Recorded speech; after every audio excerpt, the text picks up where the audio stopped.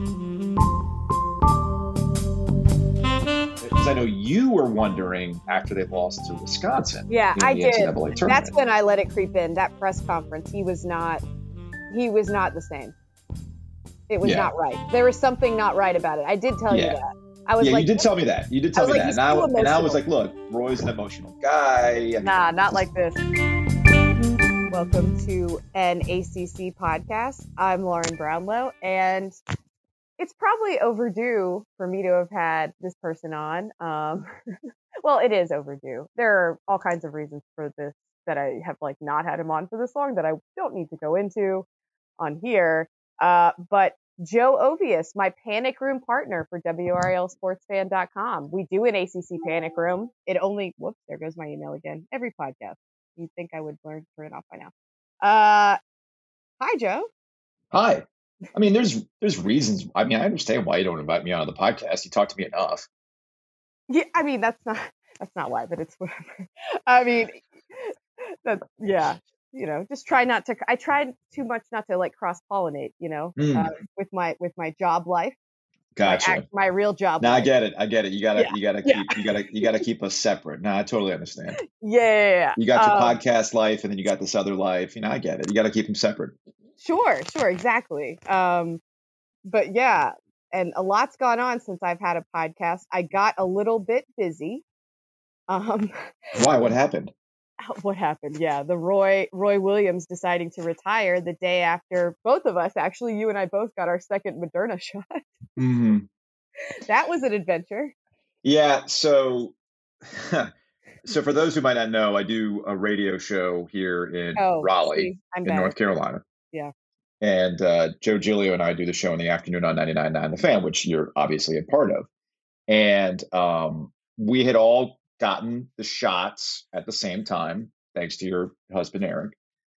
And we planned on taking a scheduled PTO for the second shot, the day after the second shot, because we didn't know what the side effects were going to be. Not that I was anticipating side effects. It was more out of precaution because the last thing I needed to do with management was, I'm good to go. I got my second shot. And then at 2:55 in the afternoon, I'm in, deep in the throes of Moderna side effects, like I've got the flu. So I was fine. Wake up the night. I had some chills that night. I don't know about you, but the night of the shot, I ended up getting some chills. No, I had nothing. Okay, you had nothing. All right. So I ended up having some chills. No big deal. I just, put the comforter up. I'm good to go. Woke up the next day, I had taken an aspirin. I know some people say take a Tylenol or whatever. I take an aspirin and I'm feeling fine, around 10 o'clock. And then that's when the news about Roy Williams on April 1st, his retirement. And once we got past the whole, is this an April Fool's gag? It was this realization around 10:30. Oh man, I'm not supposed to do the show today, but I can't not do radio the day Roy Williams retires. So I called up management. I said, hey, look, I feel fine right now. I think I can get us to the press conference at 4 o'clock. We'll, run the press conference, all that stuff. So I felt fine up until around, I'd say 2 o'clock in the afternoon. Yeah, that I actually was noon for me. Okay.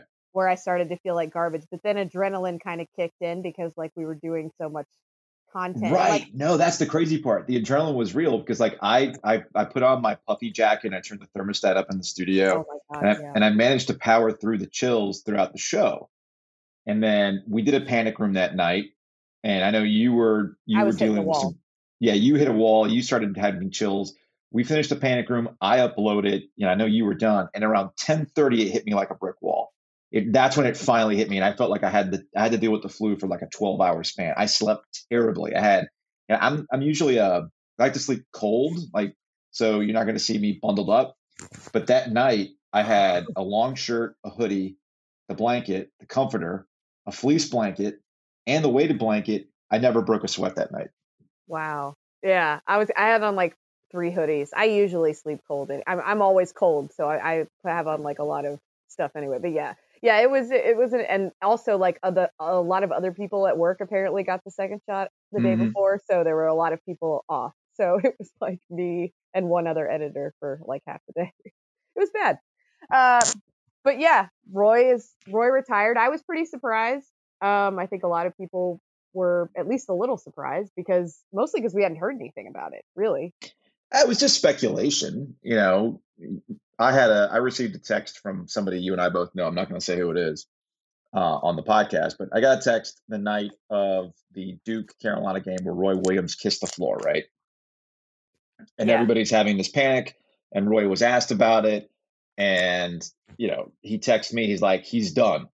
And I said, come on, man, are you really getting caught up in hysteria? He's like, look, just based on people that I talked to, this has more legs to it than you're giving it credit. I'm like, all right, we'll see. To be fair, you weren't entirely wrong, because Roy was very clear at his press conference. He was like, no, that was not the reason. It was really not the reason whatsoever. Well, it turns out the reason that turns out the reason why he retired is that he went to Augusta National, shot an 88 and an 87 and could enjoy it. Seemed like he enjoyed it well enough, because he remembered how he did on every single. Yeah, but Lauren, he couldn't enjoy it like he wanted to. He was still worried about the job and feeling terrible about the last 2 years and everything else. So yeah, I think you're right in that we were all surprised that it happened, especially considering that because I know you were wondering after they lost to Wisconsin. Yeah, I did. That's when I let it creep in. That press conference, he was not the same. It was not right. There was something not right about it. I did tell you that. I was you did tell me that. You did tell me that. And I was like, look, Roy's an emotional guy. Not like this. I get it. Yeah. And I was and not to be Roy doesn't hate any of his teams. Let me be clear. Okay. But there are some teams he is more fond of than others, like all coaches, right? And, a team with a bunch of seniors on it and whatever, you're going to see him be I don't even think he was that emotional after the 2018 team, I think, got blown out by Texas A&M, and he loved that team. Yeah. I mean, they had just won a title, but still. True. So in this case, you were more on it. I was still not buying it. I could not imagine that a pandemic season was the last thing that Roy wanted to be. Right. That's the lasting thing, right? I think that was our biggest thing too. Both of us, we were there's no way this would be either his or Kay's final year. So a week goes by. It looks like things are kind of going back to normal. We're talking about recruiting. He's meeting with players. So I was under the assumption that whole little phase had passed. So yeah, that's why I think it added to the surprise when he actually announced it. What I'm not surprised by, and I don't think you're in this boat either, what I'm not surprised by is the end result of the coaching search with Hubert Davis. The Roy retirement, yes, okay, that was an eye-opener. But once the ball got rolling, it was, I don't know. To me, it was always a foregone conclusion that it was going to be Hubert Davis, because that's what it's always been. There's always been talk about Hubert Davis and how it's been Roy Williams' kind of setup. And here we are. Doug Gottlieb said it. However long ago. Well, yeah. To be fair, when Doug Gottlieb said that, it was literally the year after.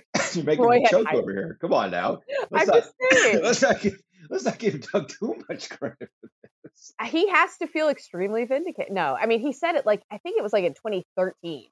And that was the year after he'd hired Hubert, I want to say. It was right after he hired him, fresh out of ESPN with no coaching experience. It was in 2016.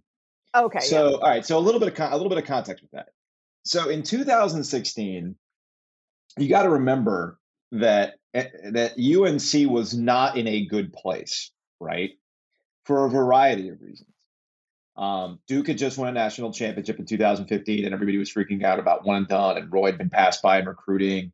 Recruiting also had the effect of the NCAA scandal, which had been lingering. We didn't know what was going to happen with UNC. You also had Roy dealing with some health issues. There was a cancer scare, which thankfully was not the case. He had a couple of vertigo episodes, and you just started to wonder, okay, maybe he just can't, right? So Doug went on the CBS set for a national game. I think this was in February of 2016.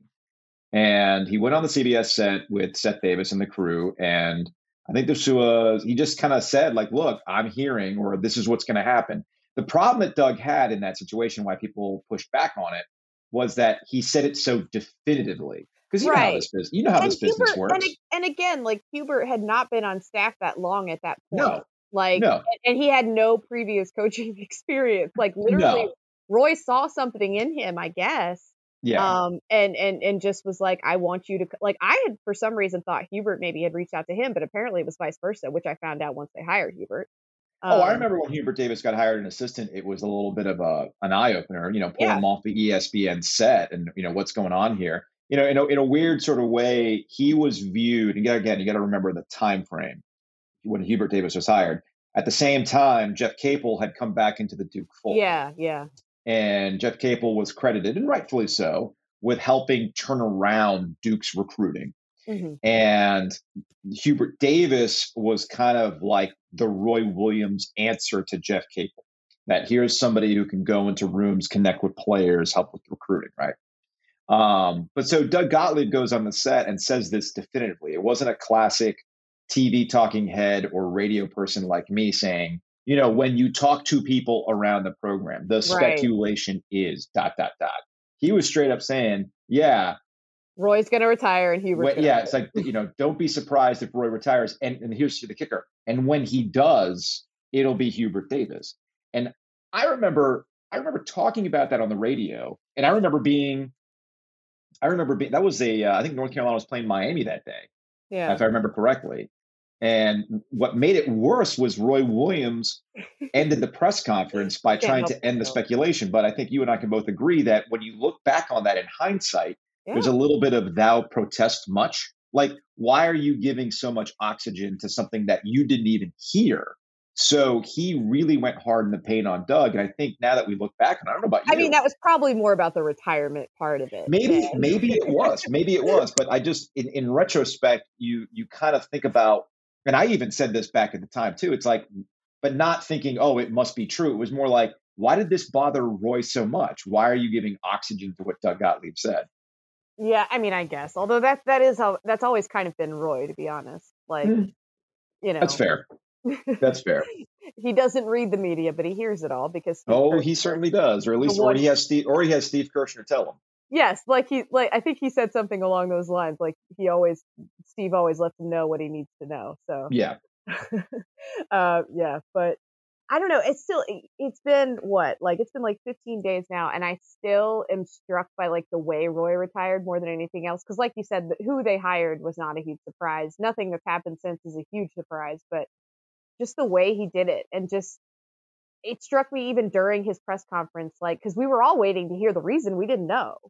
And, I mean, we had our thoughts, but we didn't really know. We thought maybe he'd say he was just tired. He wanted to get, to the second part of his life, spend more time with Wanda, whatever. And he could have easily said those things and we all would have just, okay, great. And instead, he was very much like, I'm not good at this anymore. And that is still like an extremely powerful thing for me. And I think a lot of us in some level like suffer from imposter syndrome, in just our daily lives. And this is a dude who like got to 900 wins faster than any coach ever and thinks that he sucks. Look, everybody's wired a little bit differently. Yeah, I was preparing for, this will be emotional. Here's this guy finally calling it a career. What I wasn't expecting was to feel bad for Roy Williams, right? I didn't feel bad for Roy Williams because people didn't think he was coach. I felt bad because that's how Roy views himself. Yeah, it's like, come on, man, you won 3 national titles. You can make the argument that you surpassed your mentor. Like, you've done more he for would hate UNC. That. I know he would totally hate that. And instead, he all he could focus on was the last 2 years. I hope, I hope that when he gets away from this and he spends some time, spending some time on the golf course, spending some time at the beach or the mountains or whatever it is, that he will kind of let loose on that tight grip of the last 2 years and understand, yeah, man, like I'm pretty damn good and not feel so bad about the way that ended. But I give him credit. Some coaches don't know when to walk away. And where some coaches know that they're not capable of the pivot, like this is why I give Mike Krzyzewski a lot of credit, no matter what people say. He has the wherewithal, the awareness, the self-awareness to know, like, what I'm doing is not working. I need to change it. And he looks at it and he's talked about this openly, whether it's at the business school at Duke or his satellite radio show. He kind of views Duke basketball and himself as a business, right?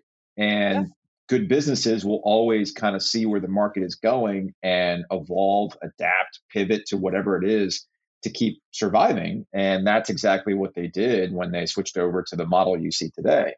And I guess Roy Williams was not at all interested in doing that. And that's fine. I mean, whatever worked for you for a long time. So if it was time for him to get out of the game, so be it. I mean, I think that was part of it, but I also just think, like, from his perspective, I think he really, because you can look even beyond the last 2 years, with the way they went out of the tournament in 18 and 19 as well. I think, and he kind of touched on that, but I think those were moments that made him doubt himself a lot and wonder what he was doing wrong. And I mean, when you had the kind of success he's had, I can understand that on a certain level, because that just doesn't happen to his teams.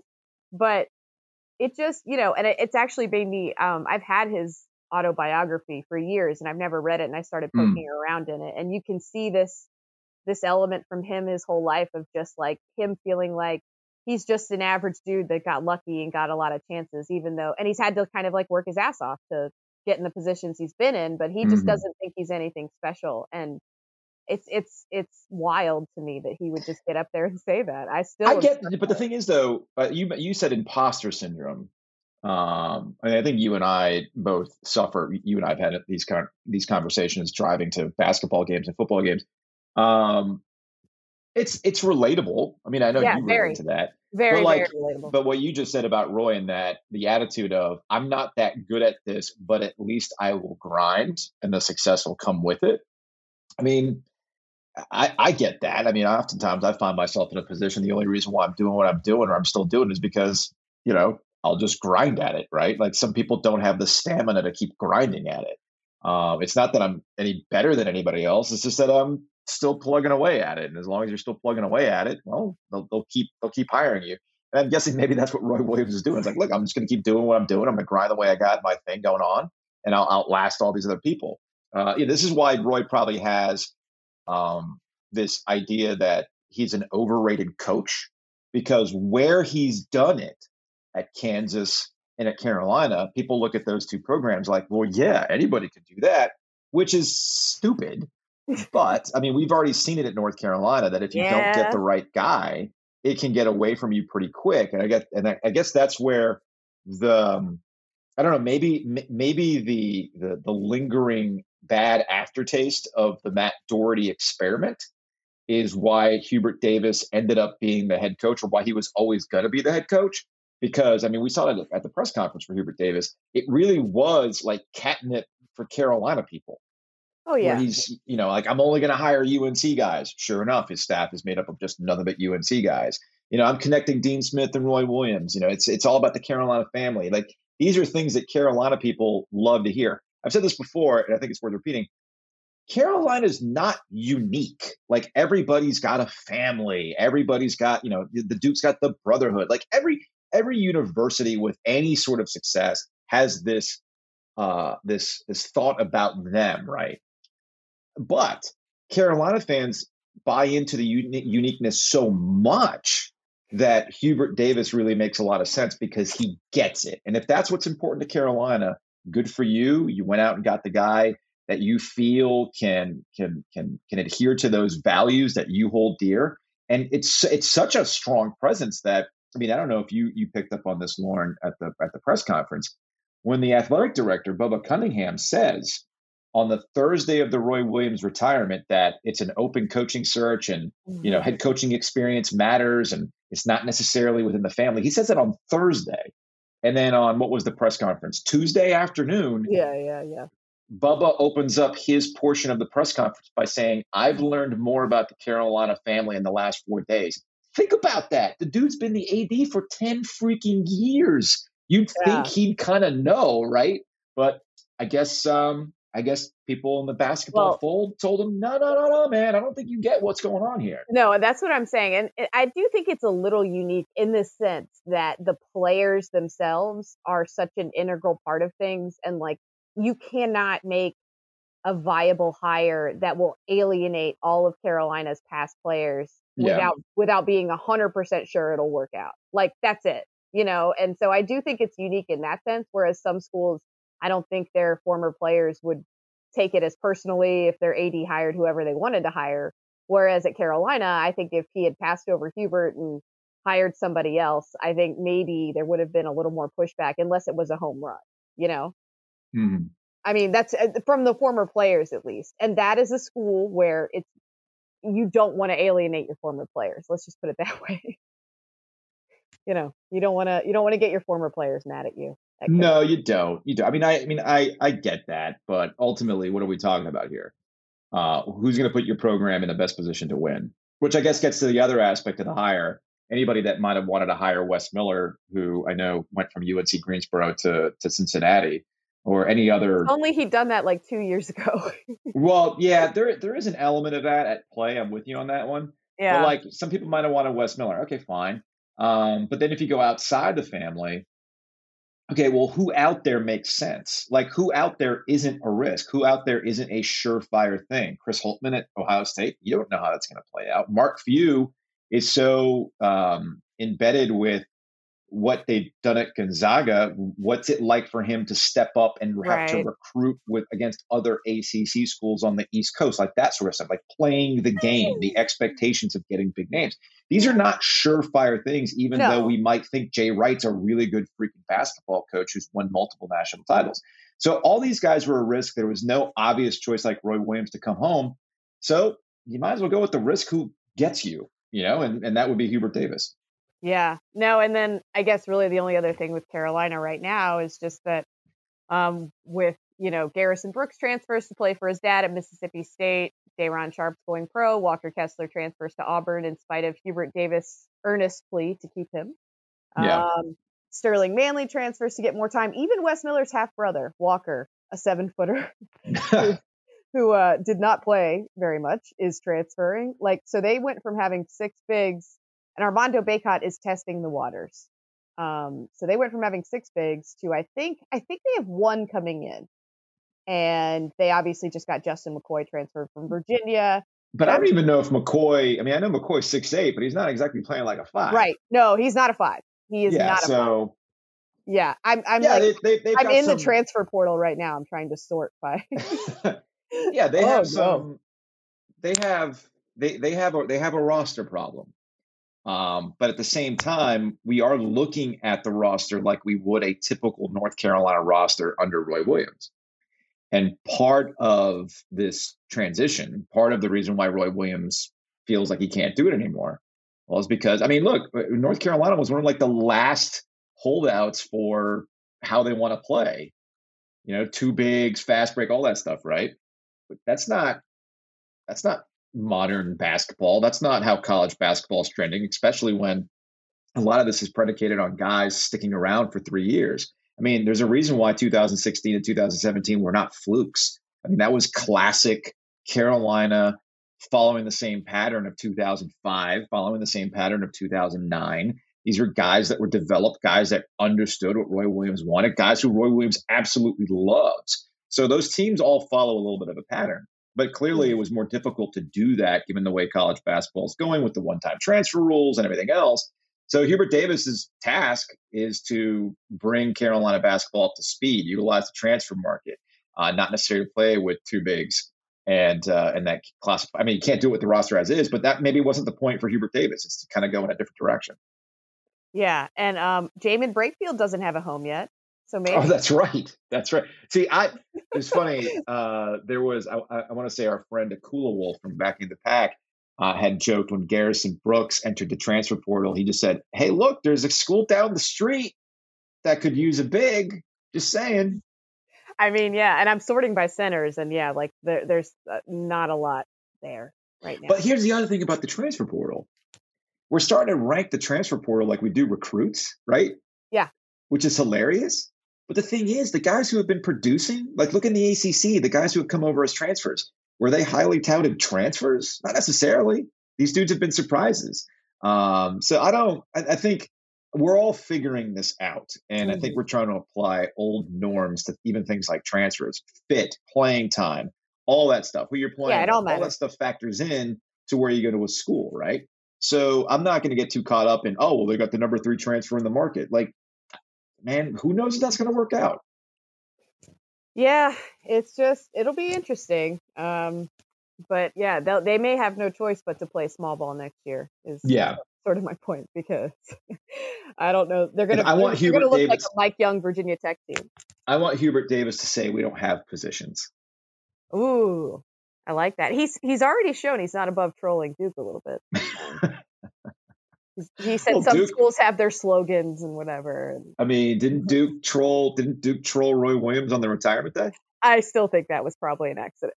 I mean, I know that week Duke had been going back and kind of highlighting all of their national championships. And it was like this day in history. Right. And like, Roy Williams retires on April 1st. And, while this retirement's happening, I guess the scheduled tweet goes out about Duke winning in 1991. Who'd they beat in 1991? Yeah, Kansas. Yeah, Kansas with Roy Williams? Yeah. That's fine. It's fine. I think that was just, it was not intentional, I'm sure, because it seems like that's been a wild twist in the last few years too, that like Mike Krzyzewski and Roy Williams have like legit become very friendly. Like I've seen them without cameras around, chatting it up, just two grandpas, talking about life, and they text, like it's pretty wild to me, especially after like the way Roy's tenure started out at Carolina, and there seemed to be a little bit more bad feelings between them. And it seems like in the last 4 or 5, 6 years, they've become very close. Mm-hmm. It's kind of wild. I just never thought we would have gotten there. And I maintain my prediction, by the way, that Jim Boeheim will be the last coach to retire of those 3. That'll be amazing to me. Do you think he retire? Like, okay, this is going to sound really bad. Does he retire before he passes away? I think probably, but maybe not by me. Jeez, Lauren, this went to a dark place. I'm just asking. There are some coaches like that just are like, I don't want to have that life after basketball, that they don't really know what to do with themselves. I think, how much time does Buddy have left? Like a year, maybe? I don't know. I know he's back next year. Yeah. I think when Buddy's done, he's done. I don't know. Because what else left do you have to do if you're Boeheim? Well, that's not really the point. Just like with Kay, like I'm gonna wait, like I'm gonna see what happens with Bronny, with LeBron's kid. Yeah. I'm waiting on the Bronny thing. So like if Bronny does go to college, then I mean if I'm Kay, I mean that's your last thing, right? With Boeheim, I'm thinking more. Yeah. I'm thinking Buddy. Kay and Boeheim are similar though in the sense that like I don't know that either of them have a lot of hobbies, Like Roy No. Mike Krzyzewski likes to garden. I know, but like that can only take up so much time, and he Not does if you that. Ask my wife. Oh, fair, and he does talk about his garden a lot and hanging out with his dog Blue, but It's just, I don't know, man. That's one of those things where it's like, I don't know what he's going to do with himself. Maybe he'll just become like a basketball statesman, Maybe he'll be the one puttering around the Cameron press room like Bucky Waters. No, that's not Kay. He would never deal with us commoners. That's not, no, Yeah, that's probably true. Yeah, well, we touched on the transfer portal a little bit, and I want to get into it because I find myself trying to resist becoming an old person when it comes to my feelings about this. Like, okay. Because like, to be clear, I think it's the right thing to do. Do you know what I mean? Like to let these players transfer, to have the 1-year exemption, to not have them have to sit out. I wish they never had to sit out, frankly. But I don't know. I'm just getting to this weird place with college basketball lately in the last couple of years, especially. And I'm sure it'll be worse next year, where it's just like, hey, but I was getting to know you on that team and now you're somewhere else, Yeah, that's a first world problem. It is. It totally is. But at the same time, I think there's an aspect of college basketball that I think that has been a part of its product for a long time. Yes. I'm not saying it's wrong, and I'm not blaming anybody. Like, I'm not blaming the players. I think this is on the NCAA for the way they've handled this. But at the same time, I just hate it for me because it's like, this doesn't, I don't know. It just feels like, wait, you were just on this team. Like, I don't even get to watch Chris Likes in his last year. I get what you're saying. and I think there's two separate conversations. There is an unintended side effect of guys being able to freely move from program to program that betters their situation. Okay. They should be able to better their situation. If you're seeking more playing time, which is usually like 99% of the reason why you end up transferring, if you're seeking more playing time, you should go seek a place that you feel will highlight what you want to do. I mean, you want to play, so go find yourself to play. But yeah, the unintended side effect is that you don't get to grow with the player Yeah. while they're in college. You see the development of a guy from his freshman to sophomore year. You expect that big jump to junior season. You know they're going to have this huge contribution. And then when they finally get to a senior day, it makes for a much more impactful emotional connection with your school and the guy that you've been watching the last 4 years. You're right. There is an erosion of what makes college basketball unique to the people who like college basketball, right? So when you strip that away, you end up just rooting for the laundry more than anything else, and that might not be as fun. So you're right. That is a problem. Yeah. However, Yeah. Go ahead.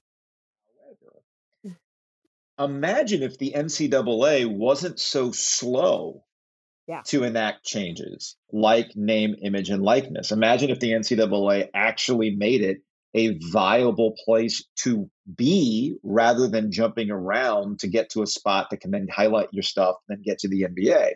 Like, that to me is the bigger conversation. It's not the transfer portal or the one-time transfer rule that's dooming college basketball. It's the adults in the room who have been refusing to Yes. adapt and allowing the NBA to slowly whittle away what makes college basketball viable in the first place. Yeah, and I think another impact it's kind of had too is the fact that like you need time sometimes, especially in college, to develop chemistry with your teammates and stuff like that. And I think it's also made a rougher start to the season, even for the really good teams. Sometimes early season college basketball is unwatchable because these guys play like they don't know each other. It was especially true this season with kind of the weird off season that they had, but it's just they're already not the best of the best, right? Like they're not like NBA guys that can just get on a roster with each other and know how to play with each other right away. Like these are college players. So, it's just, it was already an inferior product from a technical standpoint. And I think it's just getting worse with all of this stuff. Yeah, I agree. And again, we agree on the cause, right? Like we agree that that's the cause because like, in theory, too, if you had name and image and likeness and you had a player that was a good player, but maybe not quite ready for the NBA and developed some kind of a relationship with a local company that paid them well for advertisements or whatever you want to call it, they might be more apt to stay at a particular school. Mm-hmm. Or I don't know. Well, the other thing, too, we're so focused on name, image, and likeness as what it means for basketball players or for like college football players. What's funny to me is that you know who actually stands to gain the most from name, image, and likeness? The schools? Olympic sport athletes. Oh, yeah.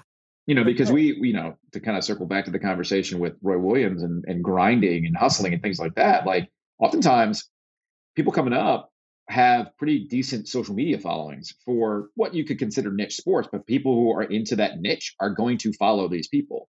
And oftentimes, I think I've seen a couple studies where it's actually women's college basketball players have higher social media followings than their male counterparts.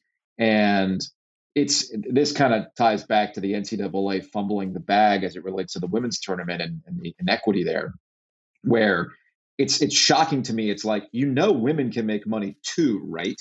Like I've read a Wall Street Journal article where essentially, and some of this is the fault of those who were in charge of women's college basketball too. I couldn't believe I think this was in a Nicole Auerbach piece on The Athletic.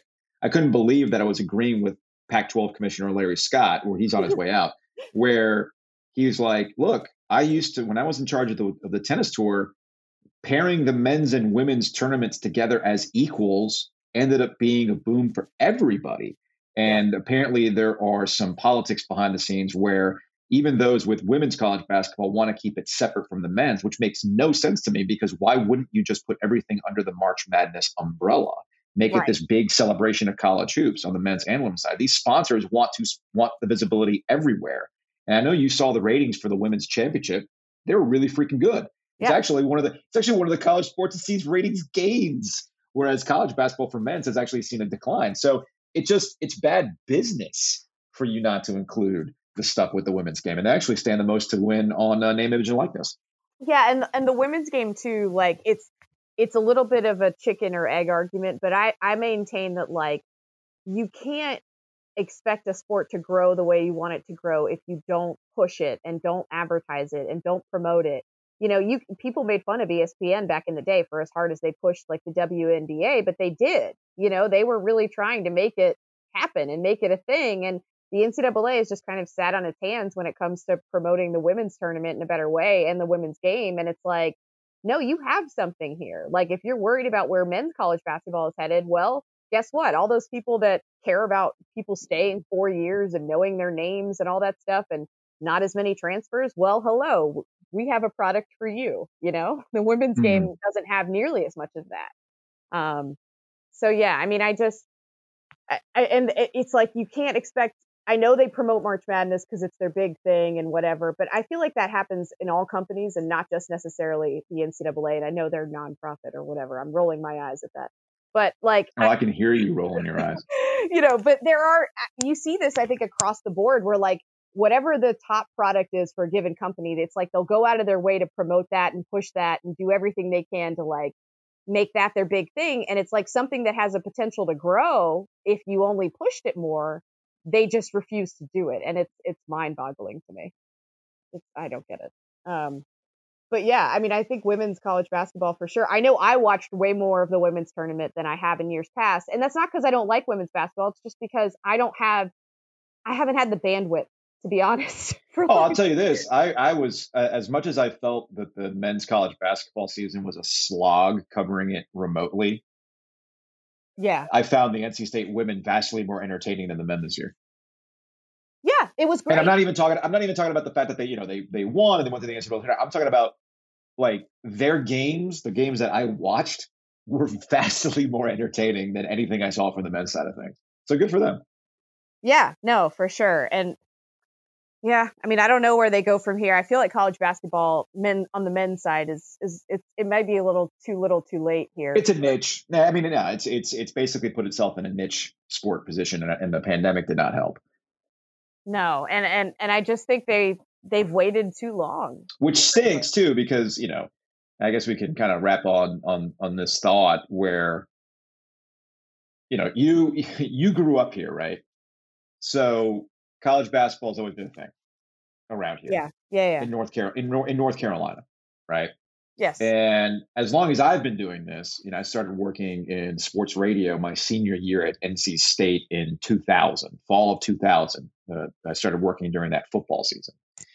And I remember in the early parts of 2000, you know, once he got to January, it was nothing but college basketball talk, right? Mm-hmm. Everybody had an opinion. You could fill up the phone lines with State talk, Carolina talk, people batching Duke, all that stuff. People were highly invested in what was going on, and not just triangle hoops too. Like people gave a damn about like what Maryland was doing, right? Yeah, like that kind of stuff. So that was 20 plus years ago. But in the 20 years that I've been doing this, every year as the demographics of North Carolina change, as a lot of people come down here, and then through college basketball shooting itself in the foot with all of their mistakes of not adapting. I mean, and you can back me up on this. Once January hits, we're not talking about college basketball for most of the show. We're still talking about the remnants of college football stuff. We're deep in the NFL, right? Because of transplants, there's a lot of people who want to talk about NFL stuff. And then this has happened to me on occasion where you get to the first meeting of the Duke Carolina game, and you go, damn, where did the college basketball season go? You know, like you almost feel like you're playing catch up. You haven't really gotten to know these teams, and then it's over before you even know it. I think it's odd to me that in this area, it's become more like it is nationally than it has ever before. Yeah, it's pretty crazy. And then, you know, it's harder to even analyze teams. This year was such a challenge, you know. Oh yeah. It's like we're used to things working out a certain way. And I think that, you know, it does bring us full circle back to like Roy retiring too, was like we're used to Roy's teams following a certain arc. We're used to Duke's Coach K's teams following a certain arc, and it's pretty reliable. The only one who's not as reliable is NC State, although they're reliable in their own way, I guess, in that they're going to be on the bubble all the time. Yes. And, Syracuse is like the only ACC team that I feel like followed its arc, in a way that we would expect it to this season. And I think some of that is a product of maybe the pandemic season, but also just like the changing nature of college basketball, that you can't even expect like the coaches who are established in their teams usually follow a certain pattern to do that now. I don't know. I don't love it, but it is what it is. We'll make do. Well, this was our extended ACC. We've probably done panic rooms. No, not close to this length. This is a long one. No. We've never gone this long in a panic room. I think the longest we've ever gone in a panic room is probably about like 20 minutes. Yeah. It was probably in the pandemic because we had nothing else to do. Yes, and we were doing it remotely, which somehow made it easier to go on longer. Yeah, that's the thing. Like when we've done panic rooms in the olden times when we could go to things, I think the reason why the panic rooms were turned around quick is because the people at PNC Arena, Cameron Indoor, and the Smith Center have no time for us lingering around to film these things. Oh, yeah. We would all the time have them breaking down. Yeah, they're breaking down stuff in the background, and they don't give a crap what we're doing. So we're usually trying to be as efficient as possible to get that thing turned around and make sure that we're not upsetting the people who are trying to set up for the next thing. Yeah, a lot of I had forgotten about that. How many suspicious glances we would get. Oh yeah, you'd think by now, after all the times we've been doing this freaking thing, that people will go, "Oh yeah, there's Brownlow." That panic. The people who work at the arena are not there for they don't know who we are. Some of them might, but you think by now they're like, "Oh, there's that group, and there's those two people again doing that thing." Yeah, and increasingly more and more people are like doing those types of videos. Yes. Yes. So it's like that's become. Thankfully, we're not alone there. It's not just us and people trying to do it. No one's even doing a live shot then. Really. Yeah, nobody does live shots anymore. Yeah, nobody's doing a live shot anymore unless it's like the ACC tournament or something like that, or like a Duke Carolina game. But yeah, there is a smattering of people with their various digital equipment set up. Not as guerrilla marketing as us with my GoPro and the phone as a microphone, but there's some pretty nice setups that I've seen from people. Ring lights, all that stuff. Yeah, I got it. I know there's one former AD who told you that I have to light you better. So. Oh, that's right. I forgot about that. Yeah. I mean, it's not your fault. I don't know how to light myself, even. As you know, I'm very bad at video. I'm trying. I try my best. Well, that's part of the aesthetic. Right. It was never meant to be. What's funny about video is part of our thing. Well, here's what's funny about that, because we started doing the ACC Panic Room at the ACC tournament in DC. That was 2014? I think so. Wait, I was pregnant, so it might have been 15. Okay, so 2015. Yeah. And at the time, I remember having to explain this to our TV people, right?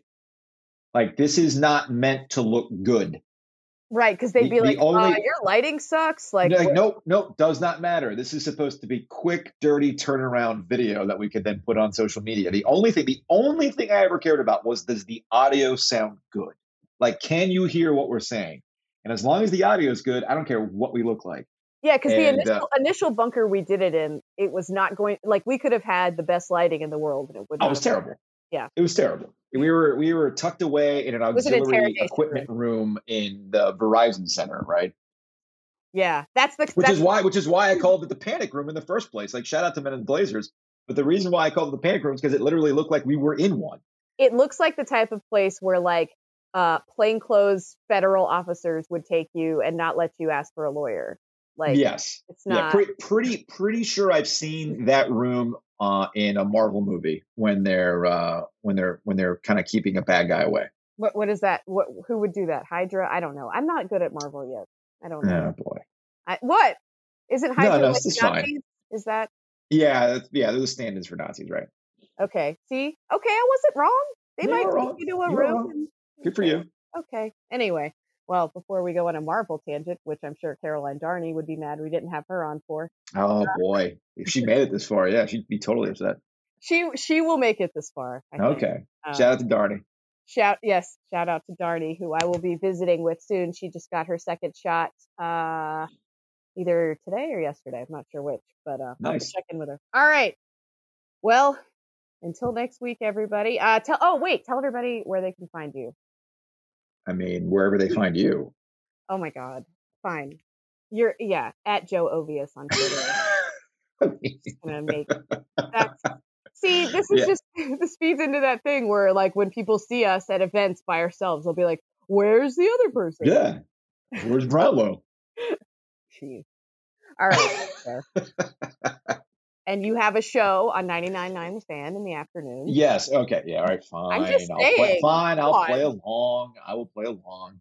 Yes. If you want to find me on Twitter, it's at Joe Ovies, Ovies.